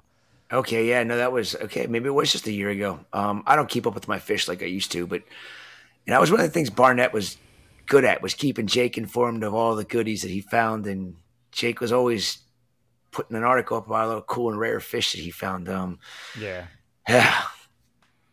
And it's always like you would bring up something really cool, and he'd be like, I wrote an article about that like 6 months ago. And then because I was real bad about reading the Reef You and me both. blog. I never did. And it's just, I would shoot Jake a text message, and I would get a link to a Reef Builders article. Yeah. He wouldn't even respond other than that link, and I'd be like, you could have freaking called me or something. Now I got to sit here and read this. I don't have. It's super easy now. It's a link. It's fantastic. I had that. I think Suspiciolaria. I bought that Indo-Pacific Corals book, and I was like, "Holy crap! Suspiciolaria is not Suspiciolaria anymore." And he's like, "Link." He's like a Reef Builders link. Did it, man? It was like and I have to. I have to correct the Goniastria. Oh, yeah. It's Paragoniastria. And I felt like such a dumbass because Jake and I went through this so many times about Paragoniastria and Goniastria. And Paragoniastria, the only thing that was switched over in the Goniastria genus was to Paragoniastria was the maize or Paragoniastria australiensis. And I completely dropped the ball on that one at Aquaculture. Totally dropped the ball. Everybody was so mad. Everybody hated you. They were like, "Oh my gosh, you didn't say para." It was awful. That's the thing, is nobody even said anything until like weeks or months later. And I feel like that's because there's Jake only like 15 people that keep that stuff. There's that's the coral problem. taxonomist that's like, yelling at his computer monitor, and that's about it. There's a friend of mine on Instagram, Cristata Reef. I think he's studying taxonomy in college, and so I'll go to him every once in a while if I've got an offhanded question, because he's all into the coral. So it's cool to have that. I have a big question for you, a larger question, and maybe we'll wrap up on this because I know it'll probably take us to the end here. But as a wholesaler, Chris, you got to be one step ahead of trends, I would imagine. So what are some trends that you kind of see or that you're predicting with types of coral here in the next several months? It's so hard to predict because it's not me that decides the trends. It's ultimately the people marketing the corals and, what they deem as something that's going to be the new trend. It's disheartening because there shouldn't be any trends. It should be about every individual coral, and it shouldn't just be about what people want because it's a trend. It should be about what you want for your aquarium. And, if it was back to the way it used to be before all these, nonsense names came out that don't mean a damn thing, and when you have farmed corals like mine that have lineage and have a name and people don't even use them because they don't care. All they care about is marketing. And that's the problem with trends, is they're unpredictable. And if everybody went back to just loving coral for what they are, we wouldn't have to worry about these types of trends. So I'm sorry to shoot that question down, but it's like it's a big pet peeve of mine because I import corals, and I never used to have a problem selling any type of coral. And as this name game thing has gotten worse and worse and worse over the last 16 years, corals that used to fly off the shelf, nobody even looks at them anymore. And they're absolutely gorgeous corals, and they're easy corals, but nobody wants them because they're not something that they can frag up in the little boogers or genetic samples, as Jake would say, and sell for $500. Nobody cares. Everybody has a frag tank. Show me a colony tank. Show me a mature reef tank. Most people have frag tanks. If you have a coral that's this big and this tall, it's a frag. It's not a colony. And honestly, that's, I think, where people are disconnecting from this industry and disconnecting from the beauty of the corals that Jake and I and Mark and everybody talk about we love, is corals in general. It doesn't have to be a specific trend for you to want to have it in your aquarium. Go through the books and look at them. If you like it, call your local retail store. Can you get me this Turbinaria peltata? Oh, sorry, Duncanopsamia peltata or Pagoda cup coral. I used to sell those things like hotcakes. I couldn't keep them in stock. I'd get 30 of them. I'd sell them all out. Now I get 5. They still sit here for 5 months. They don't go anywhere. What do? I cut them down and I frag them out. So then I have them sitting there so long, frags, 2 years on this one. I said, you know what? Just leave that one sitting there. It's finally a Pagoda cup. It's this big around after 2 years. But that's the beauty of the coral. I mean, you can frag them still. They're just not going to grow fast. They're not super attractive. But if you have a hobby, isn't a hobby about watching and observing and seeing how cool these animals really are, not how much money you can make off of these beautiful creatures? I mean, if people just got away from the fact that they're money in corals and enjoy the corals, the industry would be so much easier. It would be less expensive, and we wouldn't have to worry about availability on corals that are trends that there's only a handful of permits on them. And what does that do?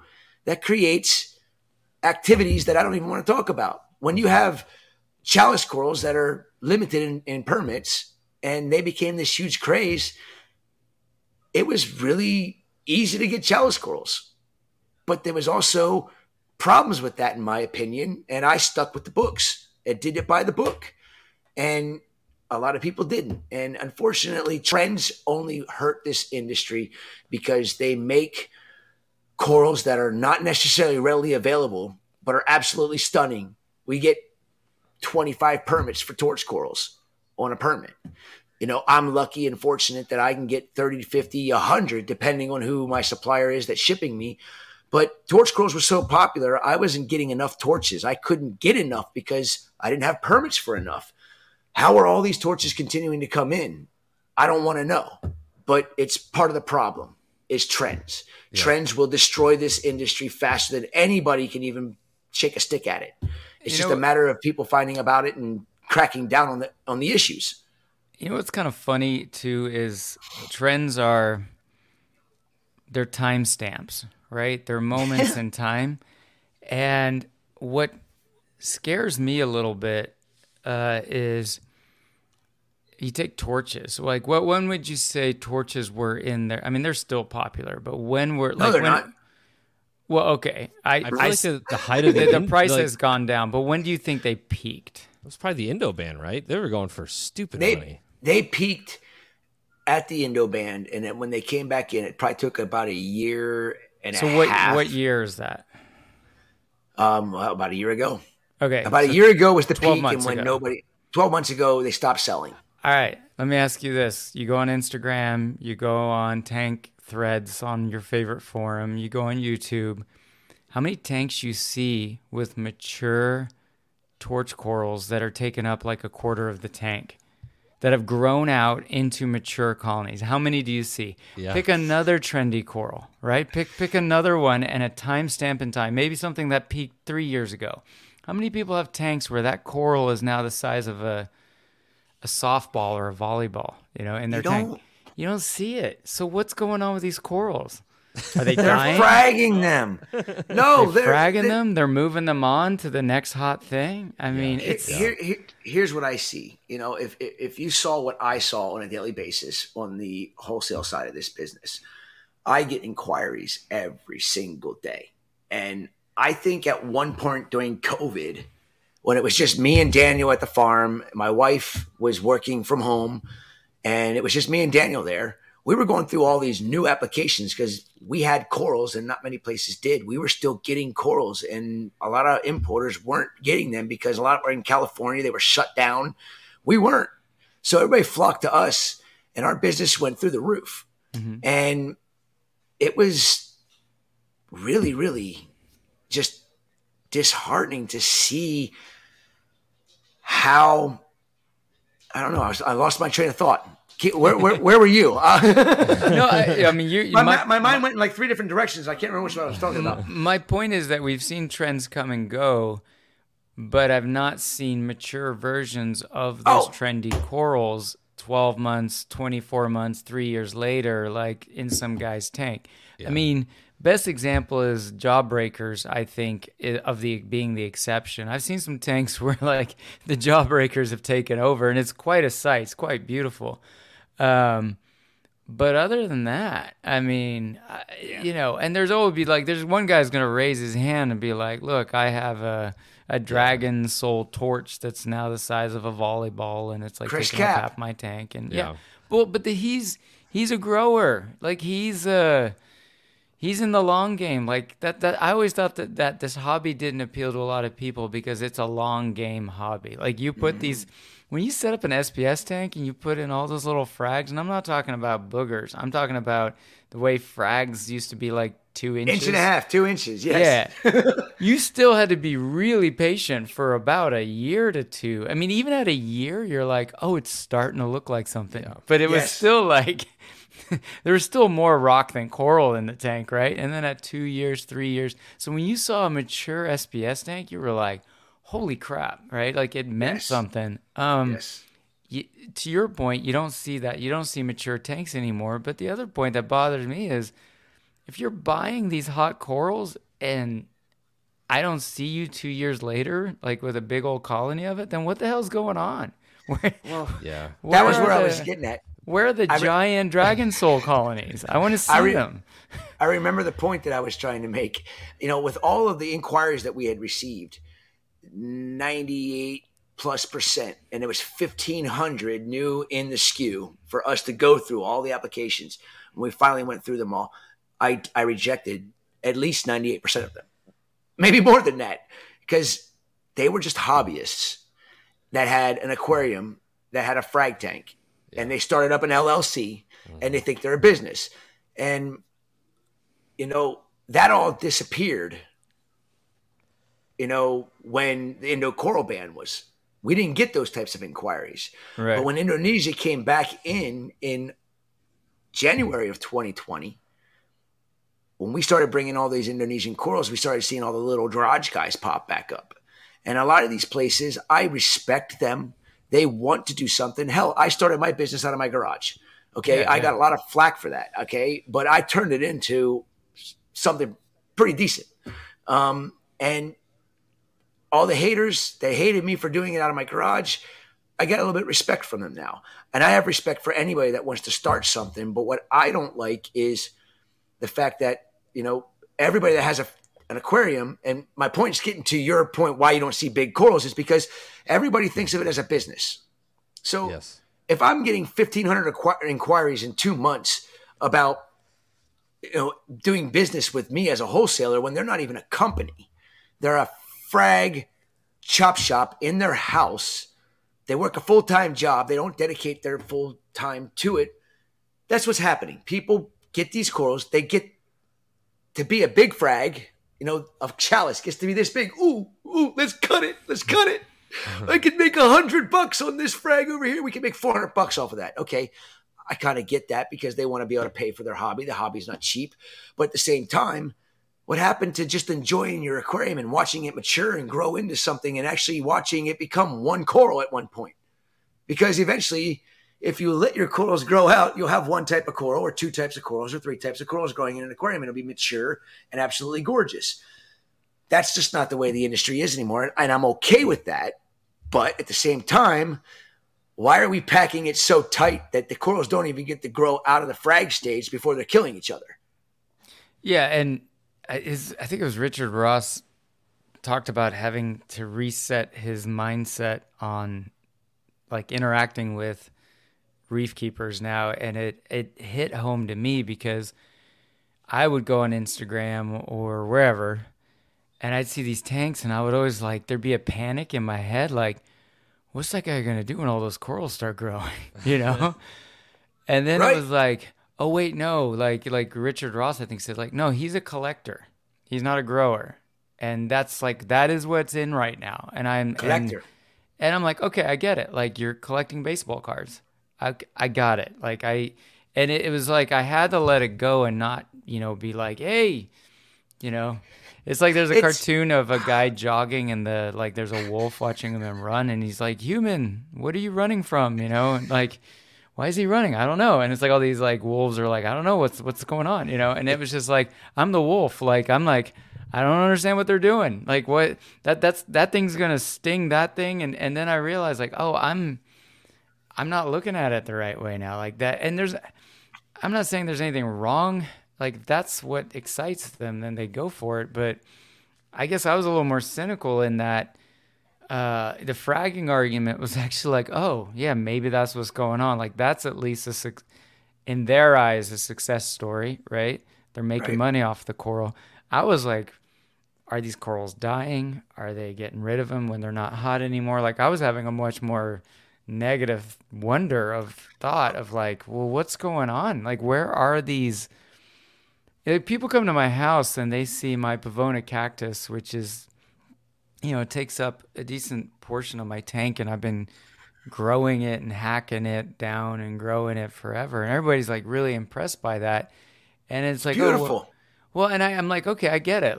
To somebody that's wow, that took those things take a while to grow that big. But then you're well, yeah, that's the long game. I have a trachea. People who've listened to Reef Therapy since the beginning know this. I bought this trachea online and it showed up and it was the size of a button. I was oh, it's a red with green, $1,200. Oh. Yeah, it was $300 and it showed up and it was oh, this thing's tiny, right? It was blowing around. I'm well, that thing is this big now, and it's a pride and joy thing for me. I love that thing. It's it's a little pet, I just care for it. It's sitting in this tank and Yeah, my little trackie. No. It's just it's like my little clam that I got that was aquacultured. It was a squamosa, and the adults were sapphire blue. Yeah. I got 200 clams in. They were all squamosas from these adults, and I'm going, these things are turd brown. Most people would be like, oh, I would never buy that. Well, I decided to keep one, and it's now this big, and it just turned as blue as your shirt. And it is just stupid. It's just, it's an interesting, like, what happens to these collector tanks over time? You know, because, I mean, if you're successful, if you're good at keeping coral, you're going to have a problem on your hand as these corals grow. And I'm asking genuinely, like, is the plan then to move out stuff that doesn't excite you anymore and make room for, like, what, like, how does that work? I think the exact thing that's happening here is you buy the dragon soul or whatever. I have seen a volleyball sized colony. There's a guy in town. Okay, there it's you the go. Only one that It's the only one that I've seen though. And by the way, I think he sold it to our LFS for like $7,500 whenever the Indo band started. Anyways, side story. But what's happening is, especially Home Wrecker comes to mind. You know, that Acropora was so hot that Disney is still out there, but when you get a finger, when you get a branch off of that and you look at that and you're like, that's $150 right there if I chop it off. That's why you never see big colonies of any of that stuff, because it's, you know, to a hobbyist, it's like, oh, it's a box of salt. That's a new light, whatever that could be. And you live in a city. I don't know. St. Louis is okay, I get it too. But yeah, that's what's happening. That's why you're not seeing any big, huge, giant, colonies of this stuff. And I would love to see it, by the way, if you do have an amazing colony of Disney or Home Wrecker or anything really. Just like please send pictures. We will feature you. I had a colony of Walt Disney that was at least this big, a Home Wrecker, a Cherry Bomb. I don't even know the names of half the other ones. Oh, there's an Orange Passion and a Super Orange Passion. Hurricane Ian. We, had the power outage for 3 days. I thought I went scot-free and the corals looked happy. And then 2 days later, all my mother colonies that were like this big. I still have the Walt Disney up on the shelf. I still have the Home Wrecker up on the shelf because that Home Wrecker was grown from 3 little coral lights that one of my employees broke off with their magnet scraper because the branch was getting too close to the side, and he broke the tip off, and he's like, hey, I brought this in. I figured it would just die in my tank. Let's glue it to a tile and see what happens. Well, 3 years later, it was this big. It was getting ready to be fragged up to be launched for Christmas.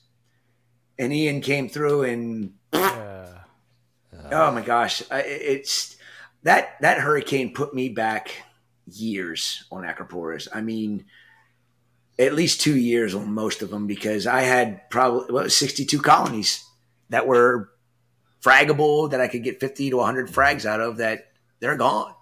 So now I'm starting over with boogers again. Yeah. How's your purple monster frag from Keith doing? Turtle. Yeah.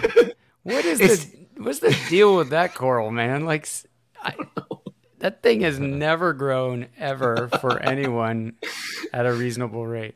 Well, Keith showed me his 2-year-old colony, and I'm like, that's a frag, Keith. He's like, well, you're not doing any better with it. I'll have it a year in November. So it's gotten maybe a 1/4 inch of growth up and maybe a 1/4 inch of growth from the base. So it's growing, but I haven't gotten it to its final resting point, which is going to be under a 400 watt HQI 65K. Iwasaki? I can't. They didn't make Iwasaki didn't make double-ended 400 watt. They didn't. Yeah, they were single. Yeah. So they were all singles, and unfortunately, Iwasaki stopped making bulbs. And what? Yes. Ushio still does, right? No. Ushio stopped too? They stopped making. Well, I just got Chris Wood from Captivate was talking to me today, and he's like, man, I tried to get 14Ks from Ushio, and they're sold out. Oh, man. And they're not producing anymore. The end is near. So No, it's not. Not for me anyhow. I got Not for plenty of you. bulbs. I'll have enough bulbs to last for like 10 years, so I should be good to go. And I'm sure all the somebody guys else with the stockpiles. Yep. I had it a long time ago, and it was slow then, but I was only using 20Ks on it. And, after finding and learning that it was collected in very shallow water, 65K it sounds to me like it's the bulb of choice for that particular coral to do well. And I agree. Keith used to grow it better when he overdrove his radiums with magnetic ballasts. So I got a whole bunch of magnetic ballasts on the way. Thank goodness Tulio still makes those, because he's got so many public aquariums that want the efficiency of the magnetic ballast to make sure that the ball burns properly. And electronic ballasts just don't do that. They replaced the magnetics because they were quote unquote more energy efficient, but you lost life of the bulb. And I don't know, just green's not green always. So is it Tim Kelly? He's over in, he was trying to kick up a thing in the Solomons, right? Is that still happening? Because I should be asking him that. I know he recently reached out after Jake's passing and said some nice things, and good dude. A lot of respect for that guy. When I've only personally in person interacted with him once, but just seems like such a cool dude. But I was curious if you knew anything about that, just because that's there's Solomon Islands, man. That's such a cool place to bring corals out of. And I thought he was building a warehouse or something there. He called me. When did Tim call me? It might be March. Yeah, it was March. It was right after Reef Stock. I remember because he was excited about it, and he's like, Jake always wanted to get you involved with the Solomons, and I was kind of had my hands tied. He's like, but now it's just me. But he's like, I need help, and I said, well, I don't know if you're going to be able to ship corals to me over here in the East Coast of the United States. For one, I know how your flights are from the Solomon to get them into LA, and it's a nightmare. And I know how you can get yours to me, but you have to trust me to use my broker in Australia to get them to me over here on the East Coast. And then we're still looking at least an extra day and a half compared to, what it would be to LA. But I need you to do some sacrificial corals. You're going to have to go collect some corals, and you have to stick them in boxes. You got to stick them in and pack them different ways. And it's unfortunate you're going to have to do this, but it's for the better of all of the corals that you're going to be exporting to me, and I will support you. But I'm not going to take a shipment from you until I know you know how to pack all the way to the East Coast of Florida, because every supplier that's ever shipped to me had to be taught how to pack properly to get it to me. And I could care less about how tight you pack it. If you pack 10 pieces of coral in a box or you pack 6 pieces of coral in a box, 6 pieces of coral are going to arrive alive, 10 pieces arrive dead. I want to pack 6. Most people and most wholesalers don't look at it that way. They would rather risk the corals and put it on the exporter and make them pay for the problem. And I think it's smart to do it the right way. And I told Tim, I said, if you do this for me, you pack.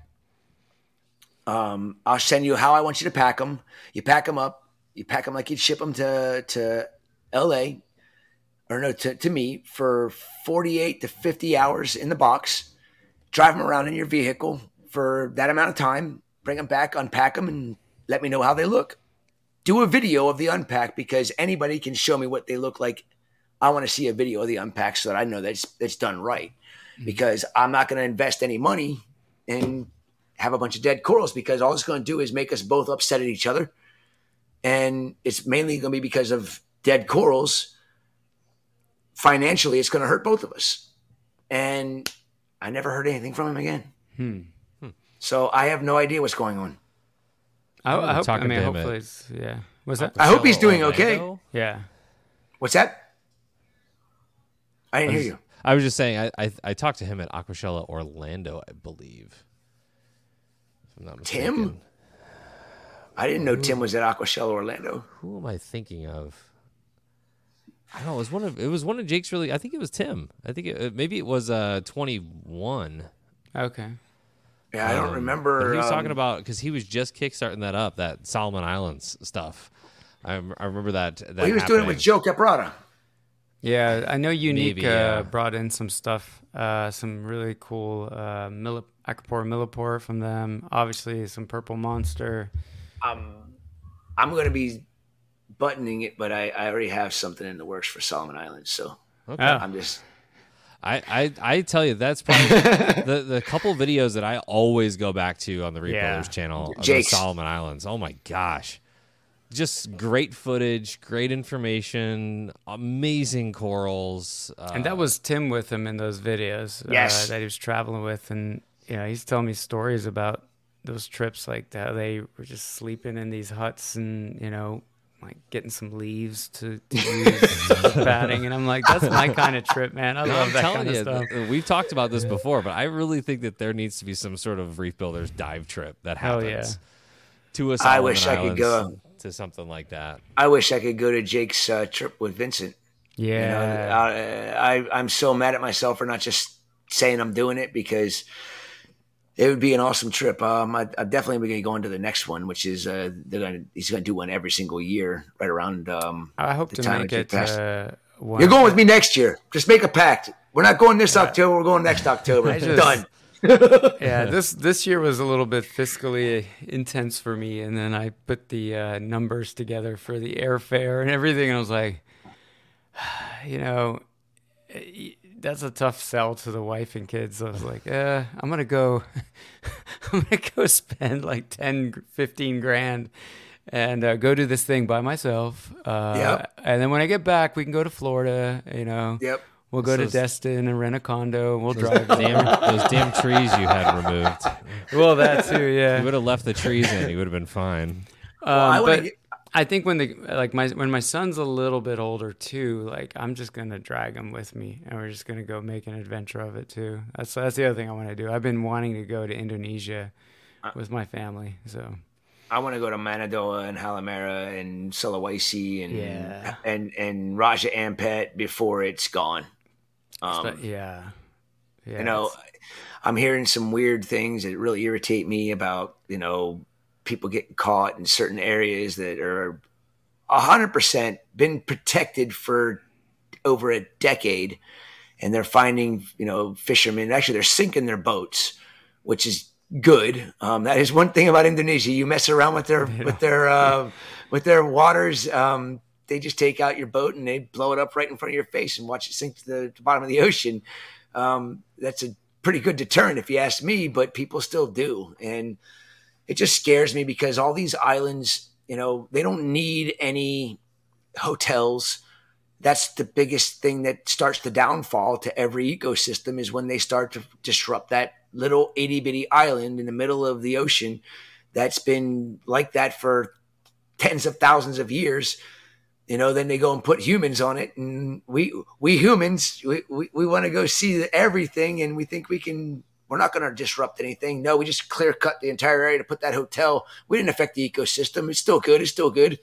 You got to drag sand over to your beach and all that stuff. We're going to put levees up so the beach doesn't erode. Yeah.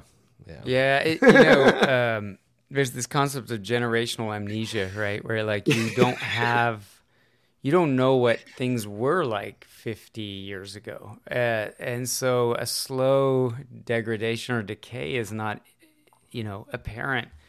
And one area where I have probably dived the most is the Bahamas, just because it's really convenient from Atlanta. And so before we had kids, like my wife and I went there all the time. We got married there. Awesome. So I know the Bahamas pretty well from a diving perspective, and my parents lived there in the 70s, before I was born, early 70s, and they bought like a book from like a scuba diver and like all this underwater photography in it, and I have that book, and it's crazy when you look at the pictures because you're like, this isn't the Bahamas. Like, it looks insane. And then you just realize, like, what things used to, like, the Bahamas, well, I don't know. Who knows now with 100-degree temperatures, water temperatures in Florida as we're recording this, right? Like, the Florida reefs are doing really badly. I can't even, who knows what's going on in the Bahamas, right? But I'm just talking about 10 years ago what the Bahamas looked like. And it didn't compare to that book, you know. Obviously, stating the obvious, you know, you're talking about the elkhorn, acroporas, right? They were everywhere over there. Yeah, cervicornis. That one's kind of a weed, you know, and the hurricanes would knock it down because it's just it's a staghorn coral, right? It's a branchy. It's like the brown slimer of the Caribbean. But yeah, it's just that general. Like, somebody posted a picture once of like, it was like 100 elephants like cruising in a black and white photo across a plain, and somebody in an airplane photographed it in the 50s. And like, we're used to seeing like 3 elephants on a plane and going, oh, you know, and it's like, well, yeah, but like there was a time when the herds were giant herds, and it's looking through that book always reminds me of that, you know, and it makes you think about 50 years from now, someone going to Raja and diving, and like, they're like, oh, this is nice, you know, and they're like, yeah. So, you know, like you said, everything is like these timestamps on life, you know, and I guess that goes for the wild world as well as, you know, the hobby. Yeah, that's a good point. Yeah, I hope I'm wrong that they're still here, you know, but, you know, if Indonesia doesn't change, you know, as a country, and the government doesn't crack down on the pollution that's going right out of Jakarta River, right into the Jakarta Bay, right into the ocean. I mean, you know, if you've ever flown into Jakarta, it's you don't want to look down when your plane's going down to land. You just don't want to do it because it's absolutely disgusting to see 15 to 20 miles out from Jakarta Bay. You can see the fine line of shit and crystal, like turquoise blue waters. And then you can see the fishermen in their boats right there on the edge of that line of literal shit. Wow. I mean, it's that bad. You know, the Jakarta Bay is so polluted. The water is brown. There's no fish living in it whatsoever. They have to go 20 miles out to get their fish. And when I'm talking to my suppliers that grew up there, just 20 years ago, they were getting corals right there, right off the, you know, right outside the bay. And the population of Indonesia has gotten so big. I don't know how many people are living in Jakarta itself now, but it's disheartening to see. And anybody that lives here in this country that does not like what we have here should be, it should be mandatory for them to fly to Jakarta, Indonesia, and live there for 1 week, 2 weeks, and then come back and tell me how much you hate this country and what you have here in this country. It is a totally different world. It's disgusting, but fascinating all at the same time. I mean, what's disgusting about it is there's no sewer systems. It's literally dumped right into the canals on the street. As you're driving down the road, you can see it coming out of the 4-inch pipes into the drains, right into the Jakarta River, right out into the bay. Nothing to sanitize it, nothing to clean it up, nothing to help it. So we here in the U.S., we do a pretty doggone good job at trying to clean up human filth with especially the waste department there. But over there, they don't have anything. It is what it is. You know, the creeks aren't crystal clear. They're brown. The river, even in Bogor, which is 15 miles outside of Jakarta, when I was there in 2010, my supplier, I was like, hey, let's go do some fishing down here at the river. He's like, you don't want to go to that river. He's like, you don't even want to put your foot in that river. It's full of literal human waste. There's no fish, but like dirt fish, there's catfish, there's no native fish living in these rivers anymore. It's completely wiped out and extinct, and that all flows right into the Jakarta River. It's disheartening to see. Sorry. I have Go Jakarta ahead. at 10.56 million in 2020 with a metro population. 10.56 The million. metro population, so I'm assuming that includes And like zero. 33.9 million people. Okay, and entire zero metro. waste treatment. Zero waste treatment. It's crazy. So 39 million people go to the bathroom every day, and all of it goes right out into the ocean. And we aren't doing our job here in the U.S. according to people. I'm sorry, but we're the leaders in doing our best to be as clean as we can be, even though we should be doing better. Countries like that should be doing better, and they should be, reprimanded for something like that. I mean, come on, they're killing the largest source of oxygen on the planet, the coral reefs in Indonesia, the Coral Triangle. More oxygen comes from the Coral Triangle and all the coral reefs in the world than all the forests put together. Without those coral reefs, they talk about CO2 rising. Well, they keep killing it daily as that gets farther and farther away from Jakarta Bay. That line, there's more and more death, and it's not told, it's not talked about, and it's really sad to me because people that live in this country have no clue. If they've lived here their entire life and have never been anywhere else, they have no idea how good we really are. Yeah. And look at our reefs; they're dead. I mean, I'm not laughing at that. It's really upsetting to me. But we can preach all we want about needing to do better, but these other countries should be doing better before we try to do better than what we already have. I mean, by all means, let's fix problems. But those other countries should be fixing the problems so our reefs aren't in shambles even more than what they already are. Yeah. Well, we'll leave on a depressing note. Thank you for that, Chris. I'm just kidding. Come to Reef Stock Chattanooga. Are you ready? Okay. I'm going. I'll be there. Nice. I'm excited about that, actually. Chris, like I've said a million times, and we definitely need to get together for sure in person. But I feel like we could just talk for hours and hours and hours for sure about coral, and we will continue to have you on because let's do it Chattanooga. We're hoping to have a podcast rig by then, so we can do everything. And then Daytona. Yeah, live we on got the a couple spot. times. Yeah, sounds good to me. You guys are just like these traveling Wilburys of reef keeping, man. Like you guys are everywhere. We gotta get Mark I'll be to at Chattanooga for sure. Good. We gotta get you to Daytona too. It's like there's all these reef conferences, and it's like there's one like every weekend, and I'm like, what? Do these people have jobs? Like, what kind of a reef keeper are you, Mark? We're reefers. What do you expect? You guys are crazy. We don't want a regular job. We're a slave to the corals. Yeah. I do want to say real quick, we mentioned Reef Stock Chattanooga. Those tickets are available now. I feel like it's gonna be a ton of fun because it's an underserved area of the United States, and I'm really excited to meet a whole bunch of new hobbyists there, and I know you guys are too for sure. I'm gonna put some faces with some customers for once. It's gonna be really cool. Yeah. And definitely, if you're flying there from some far away, like I'd say, maybe plot a few days to go do non-reefing stuff because there's some fun stuff to do in that town. The aquarium.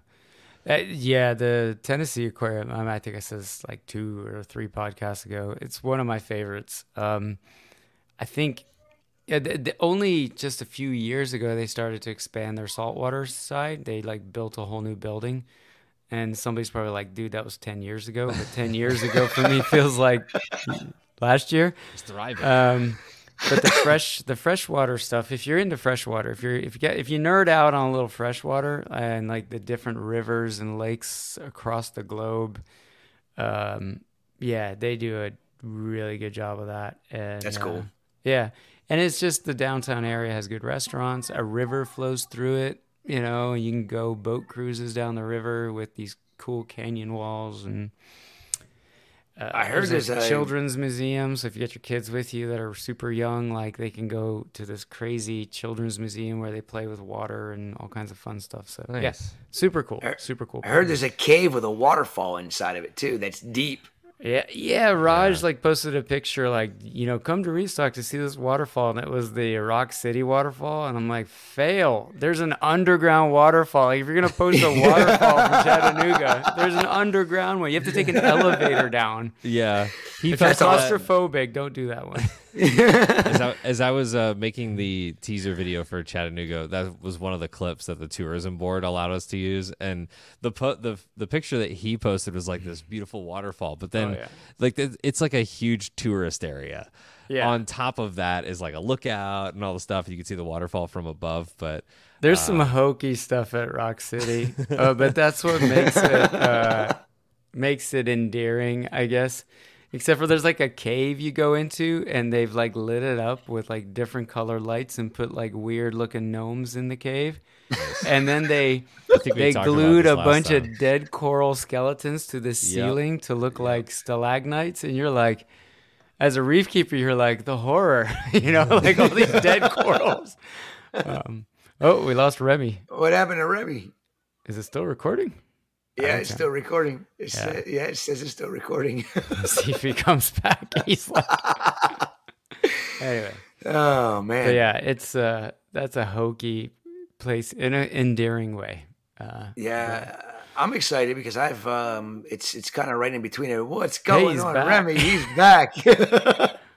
I can't hear you. I can't hear you. You're on mute. Actually, there's a mute on you. I don't know what I clicked. I clicked on something. You guys are still recording. We're good to go. I pissed off the cave gnomes, and they I don't know. They booted me. That's funny. Well, I'm excited for Reefstock Chattanooga. Yeah. It's reefstock.show is the website for tickets, so we'll go ahead and put that in the description as well. Awesome. Want to thank you guys for hanging out tonight. We appreciate it. If you have any questions for myself or Mark or Chris, go ahead and leave those in the comment section below. If you're listening to the audio-only version, just make sure to find Reef Builders on socials. You can ask your questions there. We'll direct it to the correct person. Thank you for listening, and we will see you in the next one. Bye-bye, guys. See you guys.